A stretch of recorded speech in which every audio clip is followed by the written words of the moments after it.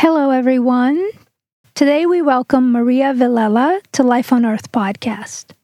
I am Natalie Kra, your host. I really enjoy this conversation on yoga, health, and wellness with Maria. Maria and I know one another from back in the day in Los Angeles while working at Yoga Works. We both started teaching Ashtanga yoga, and it was really great catching up with Maria and seeing all the many interesting things she's now doing. I think you'll find a lot of jewels from this episode. Maria had so many great health tips to share. So, who is Maria Villella? Maria is a board-certified doctor of acupuncture and Eastern medicine and a member of the American Board of Oriental Reproductive Medicine. She has taught yoga for nearly 20 years, with the highest level of national teacher certification. She has been on the teaching team for Loyola Marymount University Teacher Training Program for over 10 years. Maria has been on the cover of Yoga Journal multiple times and created for Yoga Journal, Yogi Life, and Yoga Anytime. I hope you enjoy this conversation. Share this episode with someone you love and you know who can benefit. This episode is brought to you by Shanti Yoga Training School, offering 200-hour and 300-hour yoga teacher trainings, both online and in person, as well as a Yoga Nidra online certification course. Check out our show notes for all the links. The more we spread great knowledge, the better the planet will be. Welcome to Life on Earth, the Peace Project. A podcast that teaches you how to connect with the divine and transform darkness into light through topics from yoga to nature and ultimately love. Join your host, Natalie Kwa, to celebrate and encourage diversity, peace, and global equality, one earthling at a time. Let's start from there. So I would love to see how, from where you were with the Ashtanga, what brought you to Yoga Works to where you are now, which I saw the acupuncture, integrative medicine, all of that. So I think it's quite a journey, right? Yeah, it's been a journey. I guess, to start with, I think I never really set out to be a yoga teacher. I just really loved yoga and I was super passionate about it. I think looking back, there were a lot of things that I was just grappling with as like a teenager, trying to find my way and really dealing with anxiety and just not knowing what to do. And knowing that, I grew up in an Italian household. And so the diet didn't work for me. And I saw a lot of dysfunction and I knew that didn't work for me. So I was really just trying to find a way to live a life that would feel better. I was going to say, what's your background? I'm Italian. Oh, like both parents? Mm-hmm. My dad is from Italy and my mother is American Italian. So very cool. Parents were from Italy. So that's the only, so a little different culturally, because even though they're both Italian, they're divorced. And a big reason I think is because there's such a cultural difference when you're from another country versus that country's culture, but you grew up in America. It's a difference. Yeah, I guess I was just trying to find out, I grew up Catholic as well, being Italian. Mm-hmm. Right? So that caused me a lot of stress and anxiety. And I always had a strong connection to God. I always wanted to pray, but I really did it more from the space of guilt and shame and fear. My prayers were from that space. And then when I found yoga, I think I went to my first yoga and then I had a very athletic background, but as a child, I did Cecchetti method ballet, which is classical ballet. And I also did some martial arts and I was, pretty into them. And then when I got to college, I was studying art and I found yoga. And so I guess I was studying art too, because I was just trying to find ways to express myself and understand different ways of looking at the world. And I did that, through looking at art history, I understood the world through a much different lens. And then I found yoga. I went to my first yoga class because I was looking for something to do physical, because all the studying, being in dark rooms and all that. Yeah. And then I went to my first yoga class and I was like, oh my gosh, this is for me. And then I just became obsessed with it. I did a teacher. Yeah. And then like what happened was my teacher started asking me to teach. And then I started teaching and I was like, oh gosh, I need a teacher training. And where was that? That was in Buffalo. I was living in Buffalo, which is where I'm from. Yeah. But I never really like planned to be a yoga teacher. And then things just kept going. Then I was on Yoga Journal and like I was getting jobs for teacher trainings. And I just was such a dedicated practitioner that I think wanted to have me share it with others. And it was a joy for me to share. But I guess once I started teaching yoga, I really felt like, wow, I really like helping people. And I really like helping people through like a holistic lens and a spiritual path. And I wanted to go deeper. And I had contemplated going to school for chiropractic, acupuncture, or osteopathy. Those were kind of the three paths that I was looking at when I was in Canada teaching yoga. And then I went to India, injured my back. And when I came back, I just fell in love with acupuncture. I think it was two things. One, acupuncture really helped me as a modality for healing my back, along with, of course, yoga, changing the way I was doing it. But the other thing was I kind of always wanted to do women's health. I always wanted to focus on women, to help girls, younger women having hormonal issues and fertility issues and menopause, because I have always really felt like, gosh, OBs are great for so many reasons, but when it comes to like day-to-day finding harmony, they're not really like the only answer is really birth control or antibiotics if you have infections. And I feel like there's so much more. And I had to go on a whole journey with that stuff, finding hormonal balance. And I can't wait to like talk more about that stuff too. I'm super interested. So what was your entry point to Yoga Works? Because you lived in LA too for a while. So you just moved there? Like at the time back in... Yeah, well, when I was in Toronto, my teachers were really close friends with Chuck and Mati. And so whenever actually Chuck and Mati did their first workshop in Toronto at Downward Dog, and I went to it. And then I went to every single one that they taught. And so I got to know Chuck and Mati. And then when I moved to LA, I had been on a yoga retreat with Mati when I was in India. And I was like, well, at that point I was kind of thinking, do I stay in Toronto or do I move to LA? And I was like, I might move to LA. And she was like, well, let me know if you move to LA. I've got connections there. I was like, of course you have connections there, right? So then she got me on like the list at Yoga Works, and then Simi Cruz. Simi Cruz. He got into a car accident, and I remember that. Yeah, and shortly after that, she had to stop teaching, so I took over the class for her after her. And because I taught that Mysore program too. Oh, you know what? I remember that. Yeah. And I was teaching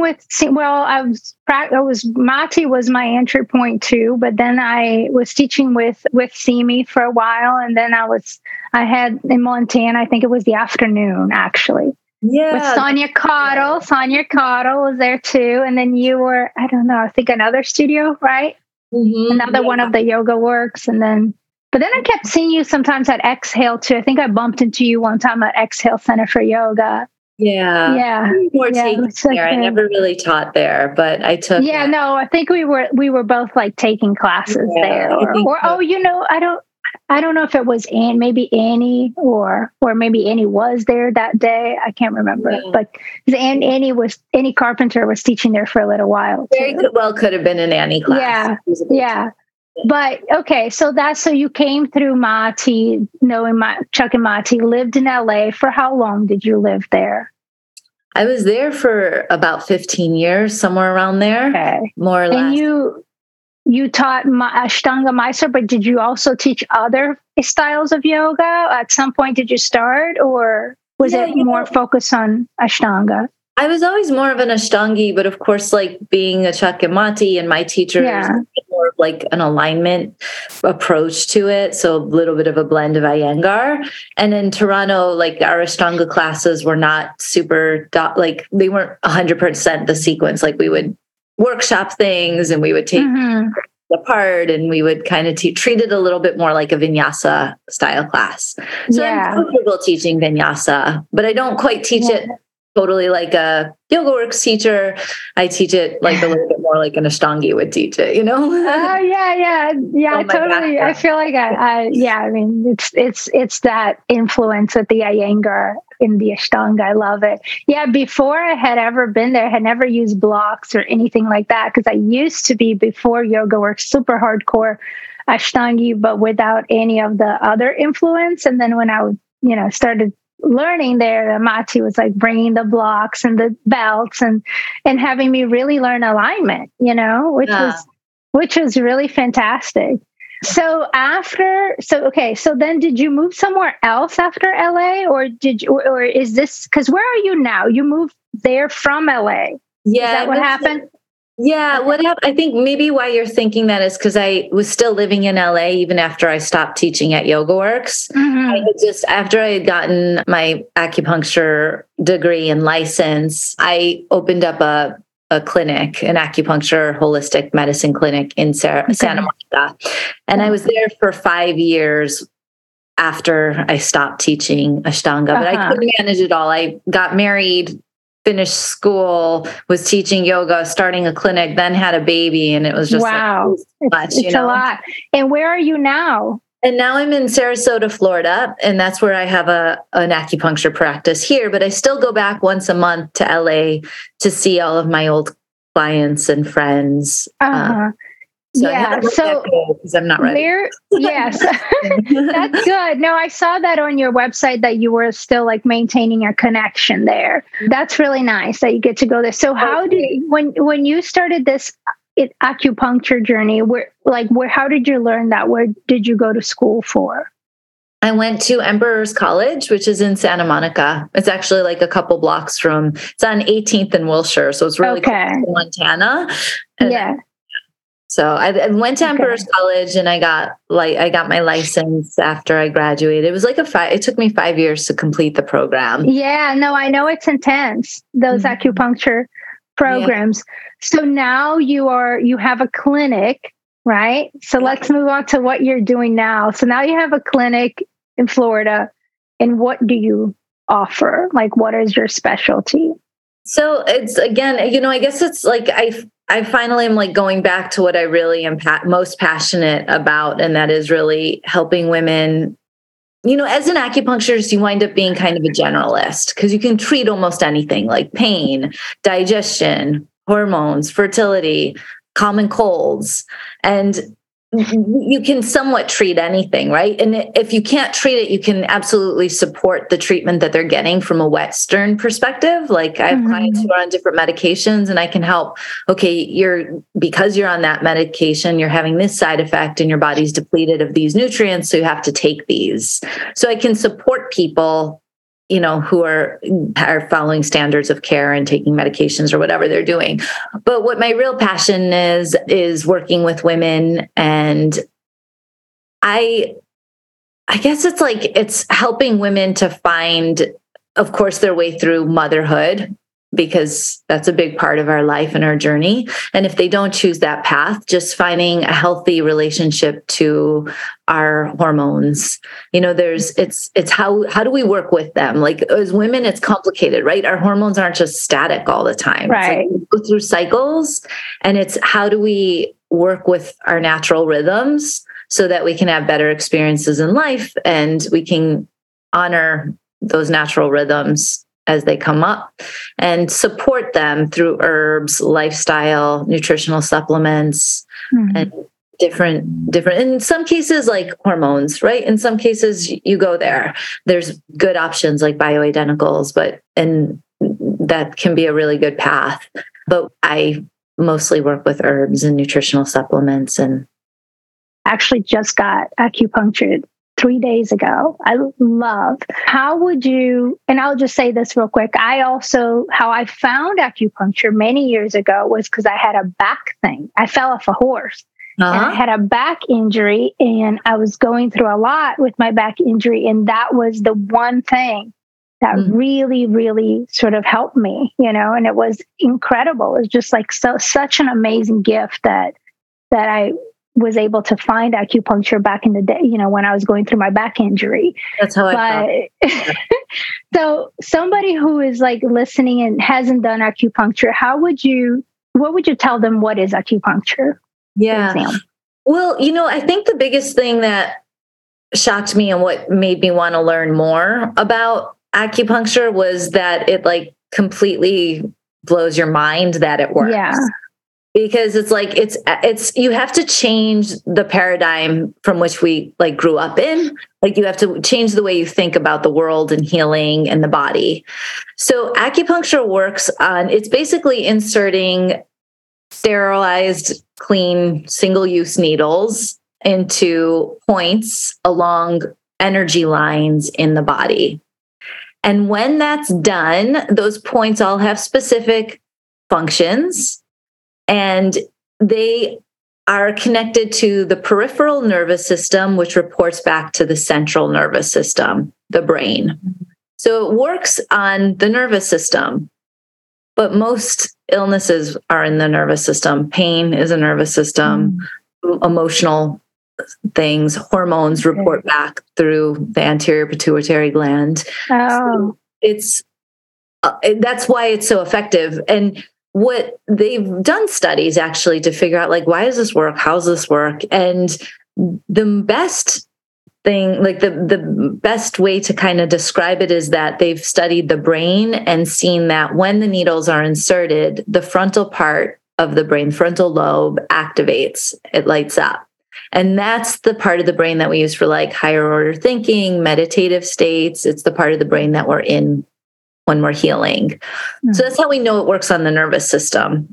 A little bit in certain cases when there's like muscle pain, we'll use like trigger points. Like you've probably heard about trigger points that in dry needling, physical therapists will sometimes do that. And that's basically when you go into a muscle and you trigger like a jump that gets the muscle to like release and relax. That is a technique we use in acupuncture, but it's not the only thing. We've got many tricks up our sleeves. But that is one technique. Yeah. So that is working more on the muscle as opposed to the meridians, but it still points along the meridians. Yeah. So but what it does is it really like, it resets the nervous system so that you can heal yourself. And I think that's the main difference between all Eastern medicine versus Western, and why. Very good point. Yeah. Yeah, it's why it's like an empowering medicine. It's really like my job as an acupuncturist is not to heal you. I'm not a superpower. I don't have that. But what I can do is like, I've been through a healing journey myself. I understand this system. I understand the nature's rhythms. And what I can do is make suggestions, or I can suggest with the needles about how to harmonize your system so that you can heal yourself. So what I do is as much about like the treatments and the herbs and as it is the consult, as it is me getting to know you and understanding like, I had a client who went through cancer treatment and she came out of it and she was like, I'm so exhausted. We started talking. I always do like an hour for my first initial intake. She was only getting like 5 hours of sleep at night.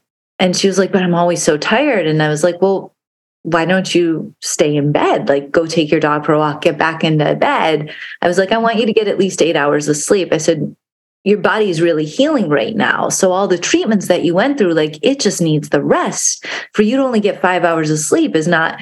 She came back, like she just made that one change in her life. She was like, I have so much energy. I was like, because your body is really, but we don't know. Like, raised in such a dysfunctional culture, where we're so detached from nature. We're so detached from our like natural rhythms. And the message of our medicine in the West is like, take something so you can get back out there and go to work and take care of your children. And there's a time and a place where we have to do that. Right. Like, there's a time where you have to just medicate and keep moving. Like you can't it's luxurious in a way to be, but where we can start to reconnect with like, what does our body really need? And look at like, there's a reason why our bodies are fighting back a lot of times. Yeah. And regardless of if you are taking medications or not, like harmonizing and finding those rhythms again. And acupuncture is one of the most effective ways I've found to really calm the nervous system. Yoga, meditation, hypnosis, all of that. Amazing. All of that. And, okay, so then how does the herbs integrate with these treatments? If you could talk a little bit about the herbs, because that's another thing that a lot of people I have no idea what you're talking about, what kind of herbs. I mean, so the difference, I think, the main difference between herbs and medications is like a medication is most medications, many, not most, but many medications are actually extractions from herbs. Like even if we look at something like aspirin, that comes from an herb. If there's like red rice yeast is actually what statins come from. So there's like many herbs that medications come from, but when they extract just the one part of the herb, it has a stronger effect on the liver and the kidneys. When the plant is in its whole form, your body synthesizes it. It's weaker. It's not going to have its therapeutic effect as much as when it's the extract, but it doesn't also have such a harsh response on the body. Furthermore, when we use herbs, many of the herbs are like plants. Some of them are foods, and you mix them together so that it has a balancing, harmonizing effect on the body. So it doesn't hit one area of your body too harshly. The herbs are an excellent, I love herbs. I love herbs. I do actually. So, and you take yourself too for different reasons. Oh my goodness. I mean, I joke with my friend that like my blood is like more Chinese herbs than blood at this point. No. But I'm not always on an herbal formula, but right now I'm taking a lot of them and I'm getting incredible results with some things that I've been trying to work. Wow, that's awesome. Anxiety and just settling my nervous system. And I'm working with a dear friend of mine who's an incredible herbalist, and I do her acupuncture. She does my herbs, and it's great because we have this fun trade. I trust her. She trusts me. And it's hard to treat yourself because, you don't see yourself honestly. But the herbs are, the other difference I think between medicine and herbs is that herbs are not something you're meant to take forever. You take them for a time period to change your physiology, to give your body like a shift. And once that shift happens, you've kind of like outgrown the lesson of the herbs, so you can move on. That being said, there are some people who just like, stay stuck in those herbs for a lot longer. Like I was stuck on one formula forever and I still needed to be on it. Then finally it was like, okay, no, I got to change. Now I need more tonification here in my kidneys. So it's like, on some level, it's like, do we need them? Sometimes yes, sometimes no, but they really enhance the quality of your life and they enhance your experience. And, in Chinese medicine, it's like there's the organs, and then there's the emotions that relate to the organs. So if you're having a lot of irritability or stress and anger, then your liver needs some help. So you take herbs that help to move the liver energy. If there's heat, then you take some herbs that also clear the heat. So you look at those, and then the kidneys are more about like your will.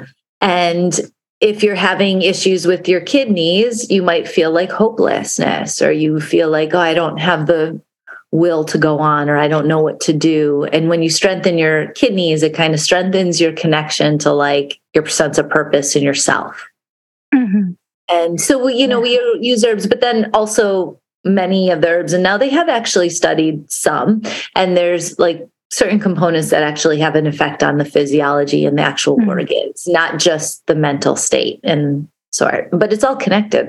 Right? It's all connected. And so when you're looking at what you specialize in, the women's health, and, there's different phases, like you said, of a woman's life. Sometimes people are trying to, have a baby and fertility and all that. And then there's also menopause, or there's perimenopause.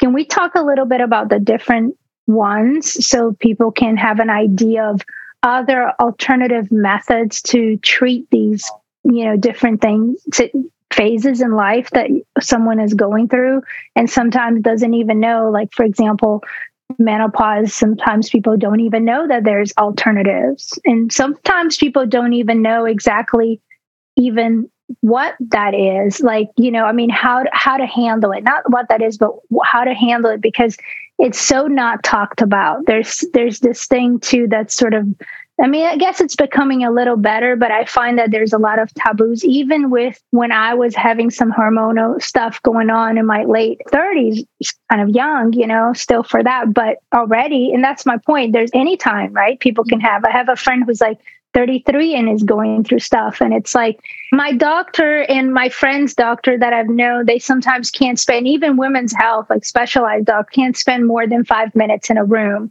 talking to you because of, how the system is and insurance, and they have to see all kinds of patients. So unfortunately, the one person that, you think that would be able to give you all this information really doesn't have time. And sometimes just says something like, oh, you're FSH or whatever, I can't even remember the name, but or whatever, it's imbalance or this, that, but then you leave like, okay, what just happened? And how, and then I find people are just Googling or trying to find information, and it's not very talked about, kind of problematic. So it's really nice to hear. I would love for you to share how you guide some women with different things that they're going through. What are some options that are alternative that they could do?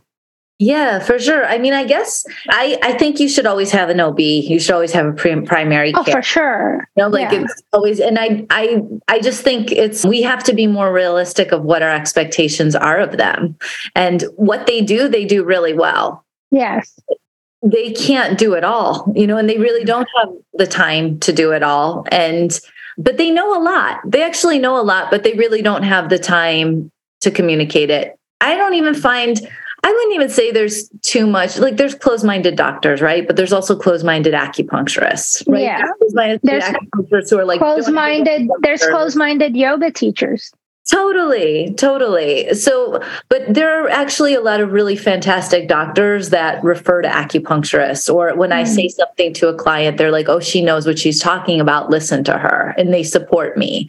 And so I don't really see, and maybe there was a time where it was like, oh, that's voodoo medicine, and doctors were skeptical, but I get it, because they're skeptical because their training is so different. And this is like I said, a very different way of looking at health in the body. So, but I think it's shifting. Like a lot of doctors now are practicing functional medicine. They're studying functional medicine and Chinese medicine and Ayurveda.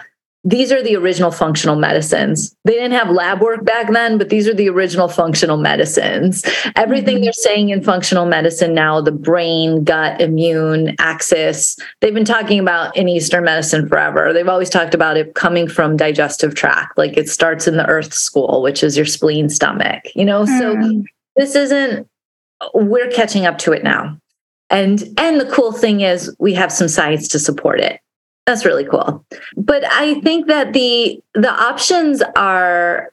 Or some tips that you can give, Let's say if someone is Diet is number one. Diet and sleep. Like those are but I say that, but then it really, the mind is number one, right? Because if you're the stress response is what throws our hormones off when we're living in a sympathetic response constantly. Mm-hmm. It throws our hormones off. And if we live on an isolated island, we can still find ways in our mind to create stress, right? I mean, you get out of a relationship, you thought the relationship was the problem. Now you're on your own and you still have these issues, right? You get out of a job. Yeah. It's really, I think we have to retrain our brains, and we have to work on ways to calm our nervous systems, change our thoughts, change our mind. But a huge, huge, huge problem here in the West is our diets. Just a lot of foods that are not food, they're processed and they're chemicals. And returning back to a diet that's more whole and has healthy amount of protein, not loaded with sugars, not loaded with sodiums, not loading up on caffeine and alcohol. We do these things because we're self-medicating, right? We do alcohol at night to relax so we can sleep. We do caffeine in the morning because we're so exhausted. We need to get out of bed and function. So it's diet is really important, but getting the right guidance on a diet that's right for you, because there's so many diets out there. And I know, because I've done them all. And in the end, what works for me, I finally, at my age, like I finally have something that I'm like, okay, this works. My digestion's happy. I feel good. Things are working well. But I think there's like, okay, should you be a raw food vegan? Should you be paleo? Should you be keto? And it depends. It really depends. And you need to work with a practitioner who knows enough about what you're going through to help you navigate those and figure out what's going on. And autoimmunity is so prevalent now that it's like, we can't ignore that fact. Yeah. Bodies are really inflamed. And then the xenoestrogens that are just so created just from like body care products, skin. So another part of my practice that I didn't tell you about, and it's becoming more and more of a passion because it's such a big thing for women, is like holistic facial aesthetics. Here in Florida, I can do injections. So I do like some homeopathic injectables that help stimulate collagen and elastin. And I do microneedling and I do facial acupuncture and gua sha. But I also really try to get clients to like look at their body care, their hair care, their skin care, because so much of what women are going through with hormonal imbalances also goes back to the ingredients in our body care, hair care, face care, beauty products. Yeah. And household cleaners, but all these things have an effect on our body. Our skin is, of course, our largest organ. We know that. So we absorb everything through there, the water in our shower, in our tub. So these actually, on some level, it's like, okay, no big deal. Your body can handle a little bit of it, but we're hit with more EMFs than we've ever been hit with. Our water is contaminated. Our foods are contaminated. The air we breathe is contaminated. Our body care products are contaminated. Our thoughts are contaminated. We're not sleeping. We're on medications. If we're not on medications, we're still consuming like byproducts of the medicine through the water we're drinking because it's filtered, It's like, even if you're doing the best you can, it's a lot. Still getting a lot. And I feel like everybody needs to, you can get really anxious and you can go for 100% and drive yourself crazy. And then you have a whole other issue. Yeah. So you can't do it all. You have to live and you have to enjoy your life and you have to partake in social events, and you can't be obsessed because then you're psychologically damaging yourself. But the reality is we live in a much different world today than we did even just 20 years ago. And yes, people are living much longer lives now, but what about the quality of life? And what about the increase in like autoimmunity and cancers? So I think we can have it all. I think we can have a good quality of life and live into our old age. And I think that Western medicine and Eastern medicine can support those things happening. And I think that is happening. Yeah. So I guess like what you're saying, it's like if you have your general doctors, your Western doctors, and of course keep doing that, and then maybe find a practitioner, because also every situation's a little different, to look at these more holistic alternatives. Because if so many women are having hormonal imbalances at all ages now. So, obviously I heard from you is like just what you're wearing and food, and then just maybe even herbs, right? Like herbs, I'm sure you treat some of your patients, your clients, with herbs as well. Yeah, I do telemedicine too. So I don't ideally, I see everyone face to face. I check their pulse, but I can get a lot of information even just from like signs and symptoms. I have friends and family all over the country, and they'll call me and they'll be like, this is going on. I'm like, okay, here, I'll send you this. And that's good to know. So you see people like online or whatever, like phone. And I also do run labs on people. I do lab work, and I do some functional medicine tests, like some hormone panels that look at like your sex hormones and your adrenal hormones. And those are great. I look at, that's great. Yeah. And I look at the just normal standard blood work. I actually ask all my patients if I can see their most recent labs, because if they come into me and they're like, I'm tired, I don't want to keep throwing Chinese herbs that build their energy when they have anemia. or when their thyroid isn't working, then we've got to get to like the deeper root of it. So I always like to, I'm not a purist with Chinese medicine. I even tell some clients, oh, go get on this medication sometimes. Cause I'm like, right now you need this support immediately. And let's work on the root while you have this support. And then maybe you can take off the Band-Aid. But right now, what are some of the ways that someone can treat thyroid that's not just medication? Yeah, it depends on the stage and the severity of it. You always want to work on the adrenals first. So the thyroid, typically, there's a hereditary component and there's also autoimmunity. So whenever anybody has a thyroid issue, most commonly hypothyroid, not hyper. It's usually more, some people do have hyper, but mostly it's hypo. That's the one that's like just makes you more tired, right? Yeah. Yeah, you can like gain weight, your brain function can go down, you'll lose hair, a lot of your immune system doesn't work as well, ovarian function can kind of slow down. And I always ask them to get, or I'll run on them, their antibodies, because oftentimes they have hypothyroid, but they also have Hashimoto's and they don't know it. And so I always want all my thyroid clients, I recommend that they go gluten-free. And the reason is that the molecule of gluten is very similar to thyroid molecule, and it's very common for gluten to cause leaky gut. And when those molecules wind up in the bloodstream, they trigger the immune system to attack these particles that shouldn't be in the bloodstream, and then the immune system winds up attacking the thyroid as well. So I always ask them, but either way, I say you should really consider going gluten-free. And that's a tough one. Yeah, it's a hard thing to ask someone, especially me. I'm half European too. Yeah. I'm half French, so it's like we eat a lot of bread. Croissants and but I get it. I get it if you have to medicinally. Yeah. Yeah. And I don't like it either. I don't like it. I'm Italian, right? So pasta, pizza, bread, but it didn't work for my system. It was causing all kinds of digestive issues and acne and all kinds of things. And I think down the road, it would have continued to cause more problems for me. And I can still have it once in a while. I'm not super sensitive, where some people are though, and they just can't go near it. Yeah. So are those conditions like, is it thyroid? Is it like treatable, or do you always have to sort of watch it? It depends. Yes, it is. Like, people don't have to be on thyroid medication, or they don't have to stay on it.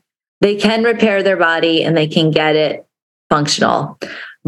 But there's a couple things I look at. And one is the woman trying to get pregnant right now? Because it's not even always getting pregnant, it's sustaining a pregnancy. And if her thyroid isn't stable for long enough, I don't want to risk her having a miscarriage. And I don't want to risk her not being able to get pregnant. So sometimes in those situations, I'll be like, just maybe it's worth it to go on the medication. And then afterwards, we can work on repairing things. The reality is, though, when you have a newborn, it's pretty hard to repair your adrenals and your thyroid. Like, once you enter into that, so it's because when you're taking that medication, it's kind of like a Band-Aid, right? Like, it's not, or is it, because it's not treating the root?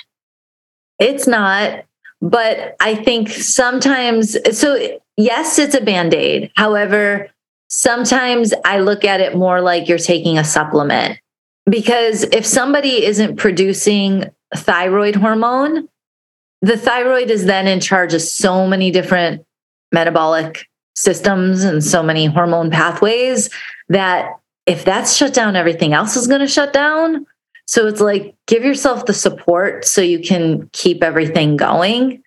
And you don't have to get on thyroid. Like, there's the common medications like Synthroid, levothyroxine, the medicines. Then there's Armour, which is a glandular. And then they also have ones that are just like isolated T3 or T4, which is the active thyroid hormone.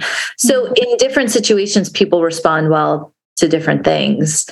And it's really, I don't prescribe any of the thyroid medications. I recommend they go to their doctors, or I'll refer them to somebody who But if they wanted to do after the holistic stuff, you can help with that. Or even before or during. I would still recommend they go gluten-free, and then I would work on their adrenals. I'd work on their lifestyle. Like in a case of somebody who has hypothyroid, exercise is always healthy for people. But if their body's kind of in this hypothyroid place, I'm going to probably tell them to like not do too much, because you can over exercise. And if your body doesn't have the reserves and you're using it all for exercise, that's also not good, so it's like, your body has slowed down function because the reserves are kind of low. So rebuild your reserves and then. Yeah.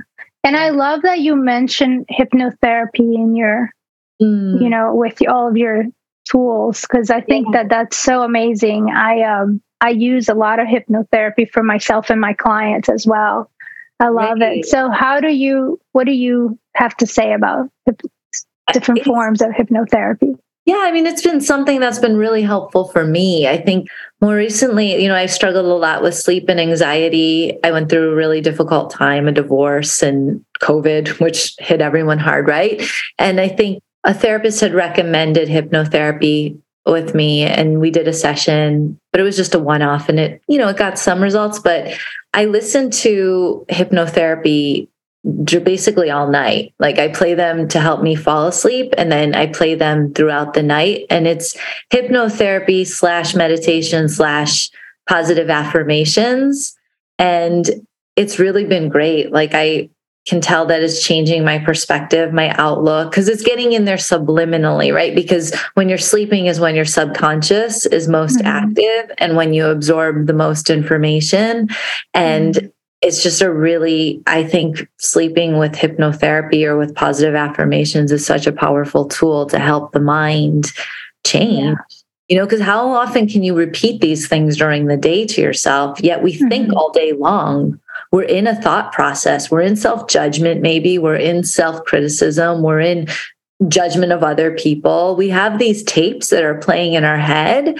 And, you really have to work to change that script. And I think hypnotherapy and affirmations are a really great way to do it. Like journaling is great. There's a lot of ways to bring these things to consciousness and then to start to change it.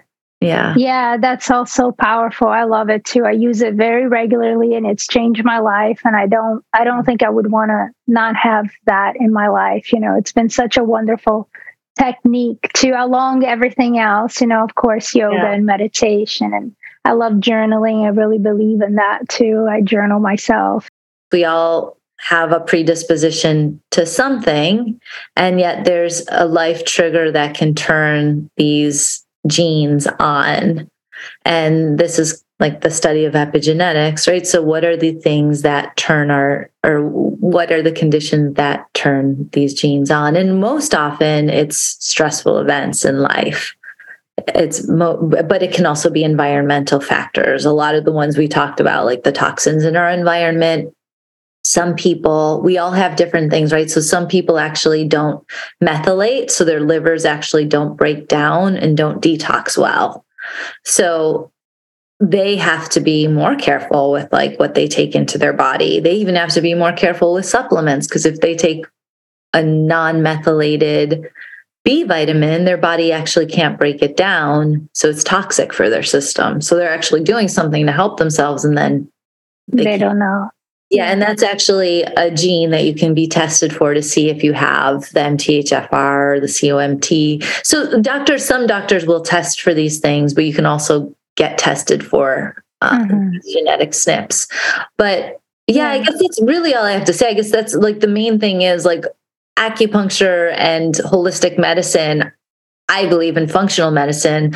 A lot of the work that we're doing now is to find what are the conditions that turn these genes on and create disease, create an imbalance in our system, and how do we teach people or train people or help people to reverse it or prevent it. Ideally prevent it. If we're already there, we got to deal with the problem. Try to reverse it or maintain it so it doesn't get worse, right? Yeah, because as you said, I mean, there's so much. We're all society is just built in a way now that I feel like everybody's just on this rat race or this hamster wheel, and it's just one thing after the other. And there's so much stimulants, like stimuli in your life, from TV to noises to what we're reading to what we're eating to just having enormous to-do lists. I work with a lot of people too, and I see that stress level and just then not being able to sleep well. And so that, sympathetic nervous system just always sort of on. And it's just really important, I think, to turn things and really start relaxing more to relax the nervous system. And that I find that where the greatest healing happens, but it's almost like we have to make a conscious effort now. And it's beautiful that there's people like you and that there's, yoga in the world and all these tools and techniques that people can go to. But we do have to make a conscious effort to find these things. What is it that a person loves and who can you trust and go to, and look for other practitioners beyond your doctors. Your doctors also, I agree with you. I'm not at all anti-Western medicine at all, but I think it can really complement, it can really be a beautiful thing. I'm wondering do you have like a pillars of like health or how for you, like for your, like what are sort of like key things that you do? For example, for me, one of my things, I have to go out in the sun. Yeah. And I have to do like nature time. And then you mentioned food, and food is so important, right? So what are the things that are like, that keeps you balanced? So my herbs are a huge one. Like I'm always taking herbs or nutritional supplements. My diet is really good. I finally have one, for a while I've had a pretty good diet that works for me. Exercise is probably one of the most important things. Like if I could pick a massage or doing like either a run on the beach or run out in nature or like yoga practice or go to a class. Lately I've been doing Pure Barre and I love it. It's really good. But that just gets my endorphins going and it seems to balance out my brain chemistry. And if I slept well, if I didn't sleep well, I exercise and it really helps me so much. And then, I think I'm one of those people that's actually really good busy. Like when I'm helping people and I'm engaged in life, I feel good. When I'm not, I feel disconnected and I don't like that. So I that being said, I also really need time to myself. Yeah. I need to be introverted. I need quiet. I need to be with my thoughts. And I think that's sometimes why I don't sleep, because I'm so busy during the day that I haven't had a time to process what's mine because I'm so busy. Outside myself. Yeah. So I have to keep that part of me in check. But I think, I take baths a lot. Okay. So you do relaxation stuff? Everything. I told someone I drink tea in the morning. I'm very sensitive to caffeine. But I told someone, I was like, for me, it's never a matter of being tired. Like I could go and go and go and go and go. I have to really work to get tired. Like I spend my time after I put my daughter down, I spend like an hour to 2 hours just unwinding and doing relaxations so that I can get to sleep. Yeah, that's awesome. Yeah. That's really good. Even during the day, like I spend so much time like, okay, I'm getting revved up. I need to chill. Yeah. Like, to keep because my system will just rev up and go in overdrive and I have to constantly be like, that's not balanced. How's your yoga now? Has it changed the practice? Oh, yeah. Do you have like, do you just do like your own thing or do you go to classes? Because of where I'm living, I don't really do many classes because there's not much here in Florida. And I live close to Sarasota, but not exactly in it. I still like my yoga practice has changed. Like there was a time where it was something I did to like push myself and to like strive. And now it's more like I do it to calm my nervous system. And I still do Ashtanga. I do primary series or like half primary series. Sometimes I'll do some portion of second or third. But I do like 30 to 60 minutes. And it's very like I don't even sweat when I do my yoga now. It's really, my whole purpose is like moving and breathing and just connecting to those things and moving my energy. I don't really work that much in yoga the way that I used to like kind of work. But that being said, if I go to a class and the teacher pushes me, I love it and it feels good. Yeah. But for me, if I want to work, I'll do like a Pure Barre or I'll go for a run. I mean, running, I guess I'm kind of relaxed with that too. But it serves its purpose. The yoga has its sort of I have to do it. I have to do it a couple days a week at least 2 to 3, because, and sometimes it's just 20 minutes, but if I don't, my legs get crampy. I'm like, oh, I feel tight and achy. Yeah. I still really do it. So. Yeah, that's so nice. And so, Maria, if somebody, is there anything else you want to share, like from what you're doing or your health, or because I want to also see how does it work to get a session with your consultation? What's the process for that? Yeah, I guess I'm not teaching as much yoga, but I am kind of excited because I'm doing a course for Yoga Anytime, and I've done a few of them for them. But I'm doing one, and it's something it's going to be about like emotional resilience. And I'm going to do like 5-week course. And it's basically going to be talking about the 5 organs and the emotions related to the organs, and then how to work through those using yoga, breathing, meditation, and those kind of techniques. That's awesome. Is that online? It's not yet. I'm going to be filming it next week in Ojai, and then it'll come online in probably a couple months. They're pretty quick to turn things around, but I still have work to do on it. I'm like, I have to finish the homework assignments. I was going to say, you could give me the link, but it's not ready yet. It's not ready yet. So stay tuned for it. But will be. That. But, I think it's just, recently, I guess I've started to believe in myself more. And I do think that hypnosis has been a part of it, but also just like breaking away from people and things that were making me question myself and reframing things in my mind. And I've realized like, I'm really good at this medicine. And the medicine's really good, more importantly. And because I've been practicing it for so long, I'm like, wow, this is really helpful for people. And it breaks my heart when I talk to people and they tell me about like the struggles and the medications that they're on. And I know that there's such a simple solution for them.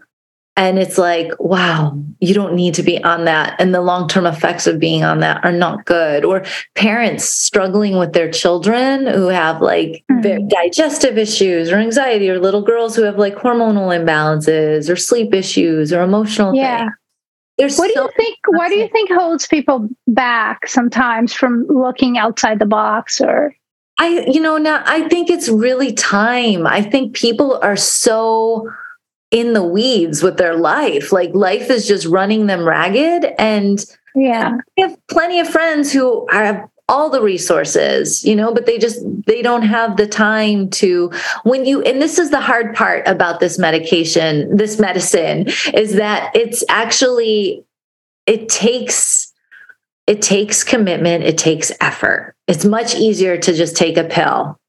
That's if you go down this path, like, if I gave into my imbalances, I would sleep 2-3 hours a night, but I'd probably have a heart attack by the time I'm 60, right? Yeah. That doesn't happen now. But no.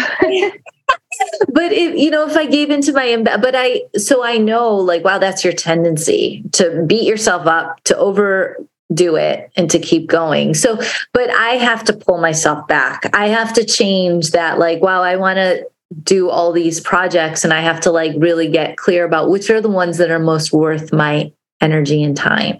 I make myself Chinese herbal formulas. That means I have to take the time to boil down the herbs, and then I have to plan. I want to eat healthy, so I have to go grocery shopping or do Instacart, and I have to learn how to eat healthy, and I have to change what I'm cooking for my family.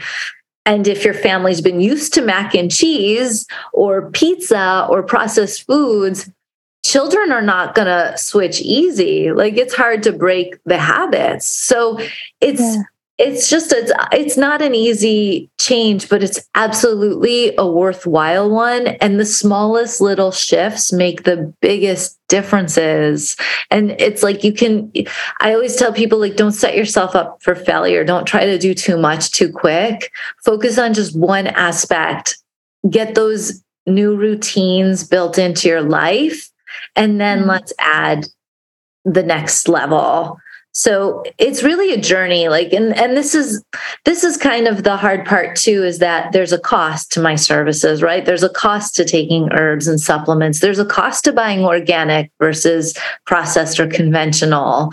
So this is the part that's really hard, because it can be elitist medicine, which I think sucks. Like, I just think it's really unfair that it's not more accessible to more people, because in a broader scheme, it's actually much cheaper than going for surgery or for. Right. But that's what I was going to say. You end up paying now or paying later, because it's like, it's an investment that you're doing in your life and in your health. And not just the money wise, that if you have the surgery or the hospitalization, that's going to be so much money, but imagine the stress, and who wants to be in that kind of environment. So I know I totally agree with you. It's challenging, but at the same time, if we could also try to work that out in our heads, how important this is, and how, it's an investment in your life.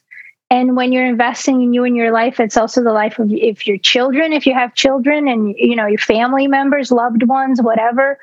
I mean, it's important, I think, to take care of yourself. It should be non-negotiable, in my opinion. I agree with you. I agree that it should be non-negotiable. And I think that if we can be a positive example for our children, then they're going to. Good. And I was going to ask about your child. How old is she? She's 6. Yeah. Okay. So does she eat, because we were talking about how kids, because I've seen that too so much, just the hot dog or the pizza. How does she eat, like, vegetables? And did you get her to do that? Yeah. So when I started feeding her, I gave her like only vegetables and avocados and things that didn't have sugar. Because I'm like, any kid is going to like sugar. That's like a no-brainer. But I wanted her to develop her taste buds for meats and vegetables and eggs and avocados and healthy fats, olives. So I started with more of those kind of things. And then I eventually got to like fruits. She had the most amazing diet until she was like maybe 2 or 3, somewhere in there. And then she started to get exposed on like play dates to like processed foods and like, Mommy, I want their snacks. What do they have? And that's what some of my friends tell me in school. Yeah. Then what do you do with the school? I get it. But yeah, I've been hearing that a lot, that my friends telling me I don't have a child, but oh my God, I can't get my kids to eat 5, 6, 7 years old, because they just can't get them to eat healthy. Yeah. And she's regressed, like she definitely, but I monitor it. Like, I don't keep sugar in the house, but when we're out, she can have it at friends' birthday parties or whatever, or I'll take her for ice cream, because I don't want it to be forbidden. And I don't want her to think, oh, this is bad. I just want her to learn, like, this isn't your diet. This is something you do every once in a while. Yeah. And she gets it, right? I mean, she eats. She gets it. No, I mean, she'll eat. She eats really well. People are shocked. Like, her favorite food is sushi. She will eat. Yeah. We were in a restaurant, and she was talking to me about ossobuco, which is like, yeah. Oh yeah. I know what ossobuco is. Yeah. She was talking, and a guy next to us in the table was like, how does she know what ossobuco? That's my favorite meal. This kid knows what that is. And it's like, that's funny. Right? So she has a very diverse palate. Well, that's awesome. I love hearing that. Maybe that will inspire some parents with children, because, my mother's Brazilian, my dad's French. And so when I grew up, in a different country too, not the US. I grew up in multiple different part France, part Brazil, and other countries. My dad was a chef. And so I always was given just food, like really good food. Mm-hmm. Processed foods were not a part of my household in my countries and where I was. Like, we just didn't have that as I think it was just my mother never really had. She cooked, but also different cultures. She also wasn't working outside the house. So there's different things. But, I understand that as privilege, but I was eating broccoli and carrot and just everything, kale. And it never even crossed my mind. I was just eating all that. And until, now I talk to some of my friends and they're like, oh, that's not common. But I'm like, I never really questioned it also. So I feel like there is a way. Somehow we need to find that way for the children now that are having all this accessibility and in school to pizza all the time and all the carbs and whatever, to hot dogs and sandwiches and hamburgers, that we need to find a way to normalize just eating healthy, like you said, the fats and the oils and the meats, whatever it is, and just, they're also going to assimilate that. They're going to be okay with that. Because if I was and your child can do it, then I think any child can do. And it might be a little bit of a challenge, but we could also have to work on that, Yeah, there's something else I want to say on that note, because so much of what I do when I talk to people, a lot of times it's not about adding in new things. It's about taking things out of their life. Like we always are like, oh, what do I need? What do I need? We want to grasp to a new supplement, a new herb. But sometimes it's just like, let's look at what you're already taking. And like, do you need all these things? Less is more. And the same with food, like looking at the diet and like, if you're eating the same things over and over again, and that's why it's important, I think, to have a practitioner that you work with because it is a journey. It's like, there's different levels, right? It's like in the beginning, I'm just going to like baby step, right? Like get them eating whole foods. Then maybe we'll start to take things out that might be triggers. And then maybe we'll start to like look at their relationship to food, or then maybe it's like, I think when you're working with a holistic practitioner or functional medicine, it's really a journey. Like the results aren't immediate, but if you stay on the train and you go at your own pace with it, you can really change your life. And 10 years from now, you'll be like, wow, I can't believe I used to like go to McDonald's for fast food. And now maybe you do times on a road trip or whatever, but it's not like your go-to. And you realize that we can make it, and the other thing is like with Dr. Google, like everybody Googles and they're like, I have this, or this doctor was saying I should take this. And when we're struggling, we're really vulnerable. So when we're marketed to on Instagram or on Facebook feeds or just Google ads or whatever, they say the right words and we're going to want what they're telling us. You're going to buy it, but those might not be the right thing. And finding a healthcare practitioner that you can really trust and they get to know you and really understand what it is that will work for you or won't work for you. And they can help guide you back to your truth rather than you just becoming like kind of.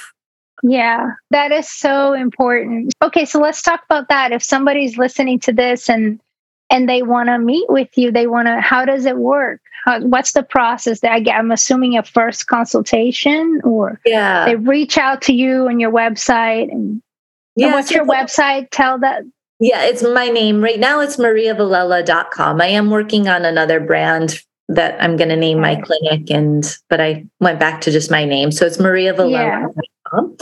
And I'll link everything on show notes below. Oh, thank you. Thank you. So they would set up, you can do it through email. You can call me. I have my contact email, phone number. You can even schedule online and you can set up like an initial consultation. I do like a little 15-minute free consult, which is just like to give people their option of like, this is what I do. This is where I might be able to help you. But even that, like just the 1 hour initial is only $87. And it's just so that I get that's great. Oh my God. That's such a great deal. Yeah. And but I keep it that way for a reason. It's like, I get all your health history and you tell me everything going on. And then I can kind of look at you and be like, this is how I can help you. And then you can decide if you want to work with me. Then after that, I'll either send you for lab work if it's distal, or we'll do like regular consultations. I might recommend some supplements, some lifestyle things, and we'll just check in. And I have, I still go back and forth to LA because I have clients that I've worked with for like 10 years and we still have that relationship. Some of them I'll talk to in between my trips and some I just see once a month, and that's good because we just tweak what they're doing. I give them a treatment. we talk. And if they have any issues, I'm like their trusted source. If they have like an issue and they come down with a cold or a fever, I'll be like, oh, grab this herb from the clinic, or I'll send them something. And so they can see you in person in Florida or LA or online. Yeah, we do telehealth. I do telehealth with clients, and it's all HIPAA compliant and safe and confidential and all that. Okay. Yeah. Awesome. And then it goes from there. Depends on what's going on. You work with the person for however long. Yeah. I have, some people move on, like they get what they need from me and then I don't see them again. Other people, they come back and like they check in with me every couple months, some people every month, some people every week, some people 2 times a week. It's kind of like when you're going through harder times in life, maybe I'll give you more support. Then once I get you kind of stable and in a groove and you've learned enough, you go. I don't feel like I want people to be dependent on me for their life. Like I think, the goal is to get them living in their truth and navigating the world. But I always want to be there for people because life changes, and the diet that you have when you're in reproductive years is much different than what you might need when you're 70 or 80. So I think that's another thing about like living in harmony is like we don't have the same needs. A child doesn't have the same needs as an adult. A male doesn't have the same needs as a female. So to kind of like tweak things as you're going through different transitions, tweak both your diet and the way that you approach life, like the way that you work, the way that you exercise, the way that you connect with family and friends. These all kind of change as we mature. Yeah. Sure. Yes. Okay. Well, thank you. And do you have a social media or Instagram? I'm on Instagram and Facebook. I go through periods of being more active and less active, but it's basically Maria_Villella on Instagram. And then Facebook is just Maria Villella. Thank you, Maria. Thank you so much. I'm going to have all of the links on the show, but it was such a pleasure to talk to you today. And so much information. So I really appreciate it. And this is very enriching for the podcast. Oh, That's my awesome. Pleasure. My pleasure and joy. Thank you for having me.